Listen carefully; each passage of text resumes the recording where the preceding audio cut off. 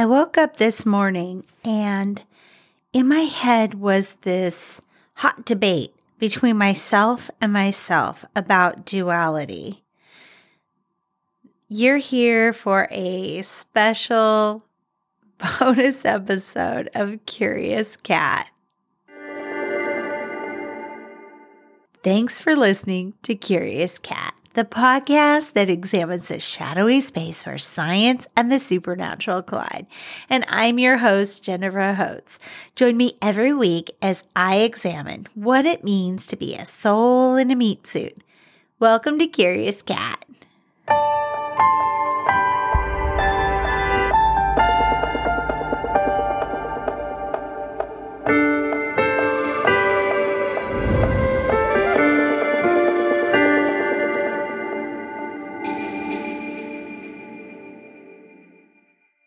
Okay, as usual, I got right into it, but I woke up in the dead of morning. It was after 3 a.m. sometime, and I was too awake to go back to sleep because all I was thinking about is that crazy Schumann resonance that happened last week. And I don't know when this is going to come out because I do my audio editing and I am paid nothing. So I'm assuming it'll come out sometime in July. But that crazy incident with the Schumann resonance that trended on Twitter and the actual Schumann resonance images, to me, they look like that cane weaving, the circles in it. It's very much like the 70s had all of this bamboo furniture with cane. I don't want to call it fabric because it's like a grass reed that was like woven behind it. It was just like a weaving. It was gorgeous. It was unparalleled. No one had ever seen anything like it. And people were speculating what they thought it meant and what it showed. And for me, it felt like this weaving of our shadow selves with our outward selves. It was like we were weaving those two things together. And instead of having them be separate, part that we hid away and part that we show the public, it's like we were finding a collective way to weave them together in order to ultimately uncover our superpower. That's how I saw it. And I saw it collectively. And I'm not saying that means duality is dead and gone. There are amazing evolutionary astrologists, and I have one in my family with Nora's Unnamed Photos, who also does the art for me, where they had this really cool take on it. And maybe I'll read that later in my hot take here. But I felt like for me, it didn't mean duality was dead and gone, a thing of the past. It was simply that we were understanding everything at its fullest iteration, at its fullest expression, is both sides of its duality. We are dark and light. We are good and evil. We are peaceful and war makers or troublemakers. We are all of these things. And if we can bring them all forward at the same time, maybe there's no more dysfunctional element to it. It's just we understand that maybe we tap into our drama and our angst for our creative expression, but then we tap into our kindest, most compassionate selves when we're dealing with other people, knowing that they've got crap that they're dealing with too, and maybe they're just better at hiding it, but it's still there. We all have battles we're waging. Okay, so in this thread, when I was debating with myself about duality and am I bringing forward my shadow, all parts of myself, including my shadow that I thought I'd made peace with, I started thinking about the duality of our meat suit and our soul, like our actual physical vehicle that we have for this go round, this lifetime, and our essence, our soul, our spiritual selves that are just, they're timeless to me. They're the infinity symbol to me. They go on in different ways, shapes, and forms. They find ways to magnetize to their soul tribe every single go around. Even though we fool ourselves and think that we can't find each other, we're still shocked and surprised we do. So in my hot take in the middle of the night, I felt like, is our superpower unlocked with our body and our soul or spiritual side if we can find more balance in those two parts of ourselves in a 24-hour period? So bear with me. I was thinking, how can we spend equal time with the spiritual or soul self and the body? And how can ultimately it's the soul or spiritual self that's lacking, right? The body is equal to me with the ego, which is all about getting the food, the sustenance, the money, maybe that the meat suit and the people around us need to be okay in this lifetime. So it's very much like 2D and 3D, and somehow the spiritual or soul self feels like it's kind of floating above all that. Well, I think it's possible because I started writing a list. Where are places that we have in our day where our spiritual or soul self gets to take the lead? And how can we expand those minutes? Okay, sleep, for example. In sleep, during the dream state, even when we're just resting, the body sends out a chemical that basically numbs the limbs and dulls the senses so that we can actually rest and heal. And that's when our soul or spirit self gets to come forward. They get to explore worlds. They get to explore different stories, maybe different timelines of us, kind of play with the costumes that we wear in the waking hours. They can digest the events of the past and maybe even see glimpses of what's to come. In my sleep state, I've shared with you that I have been doing some work with people that have passed away, but they haven't quite crossed over. So sleep is a place where I think that is a big bulk of hours. There's a reason why our bodies need 8 hours of sleep, because it's almost mandatory that a third of our life is forced into having at least some spiritual or soul time. Another place that we can capture more time where this spirit or soul for me move to the forefront is in art. When we express ourselves through art, when we focus on a pen or pencil, a paintbrush, a piece of paper, we let go of our bodies in a sense. We dive into how to portray the shapes or colors or image before us, like portray something that's 3-dimensional on a 2-dimensional surface. So we have to have this change, this shift in perspective. And I do believe it needs to be pen to paper or paintbrush to paper. It can't be in the digital form. I feel like it has to be disconnected from technology. But I don't know. I'm open to interpretation on that. So hit me in the comments of this or send me an email if you feel like you have found a place for digital art in your art expression that allows your spiritual or soul self to come forward. Another place, music.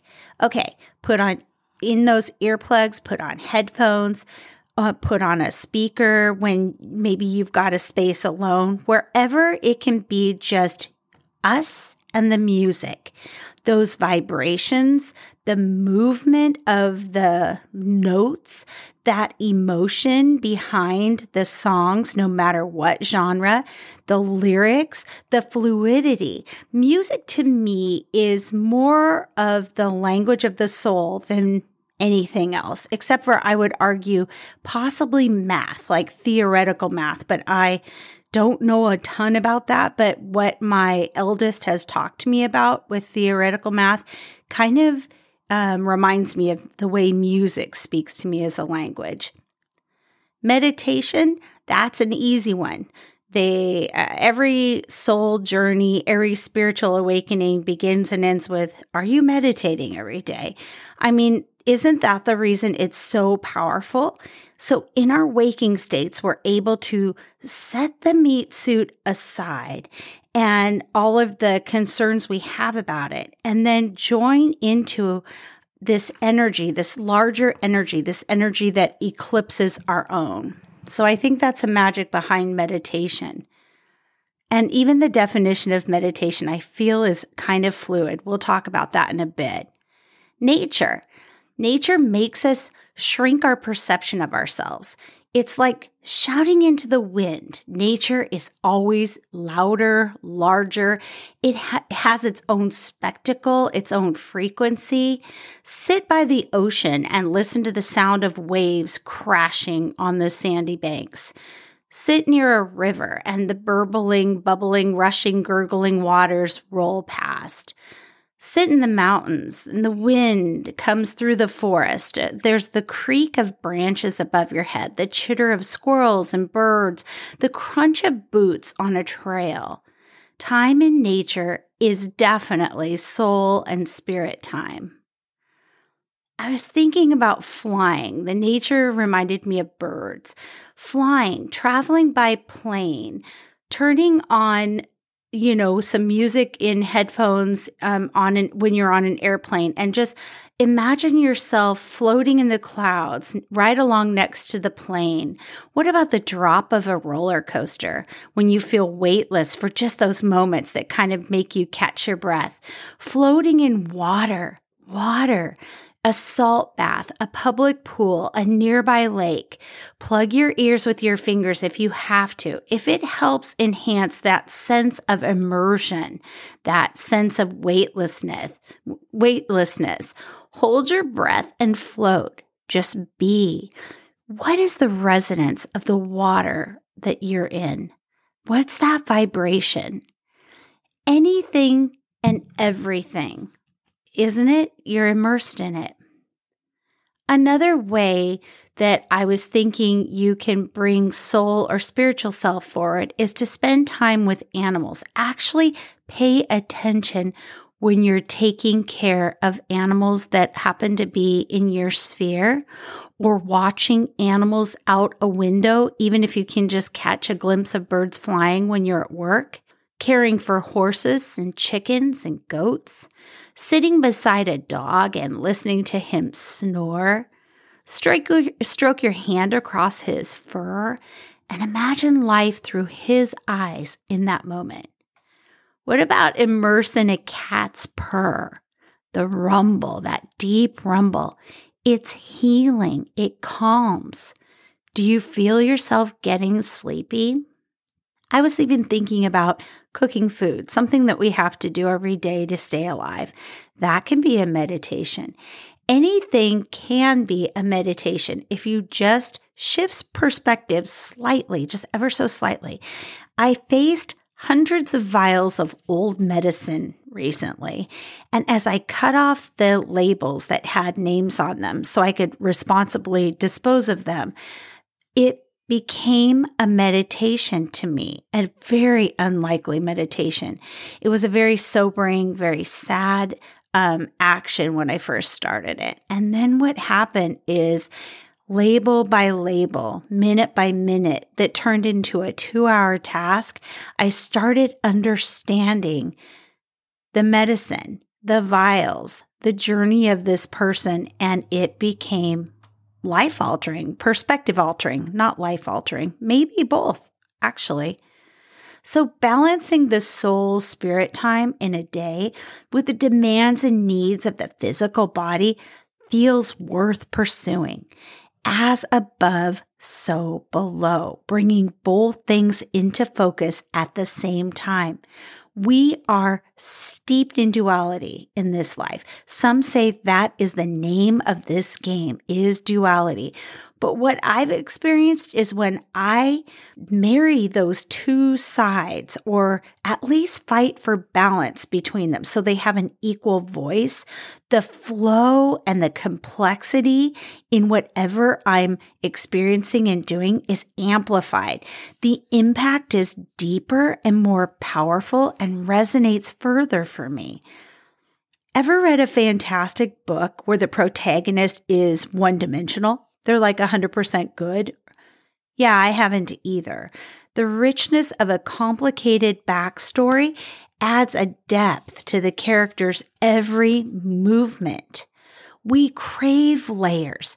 Duality cakes, they're like, picture a birthday cake with thousands and thousands of layers, built with flaky, airy layers of salty and sweet deliciousness. We crave layers.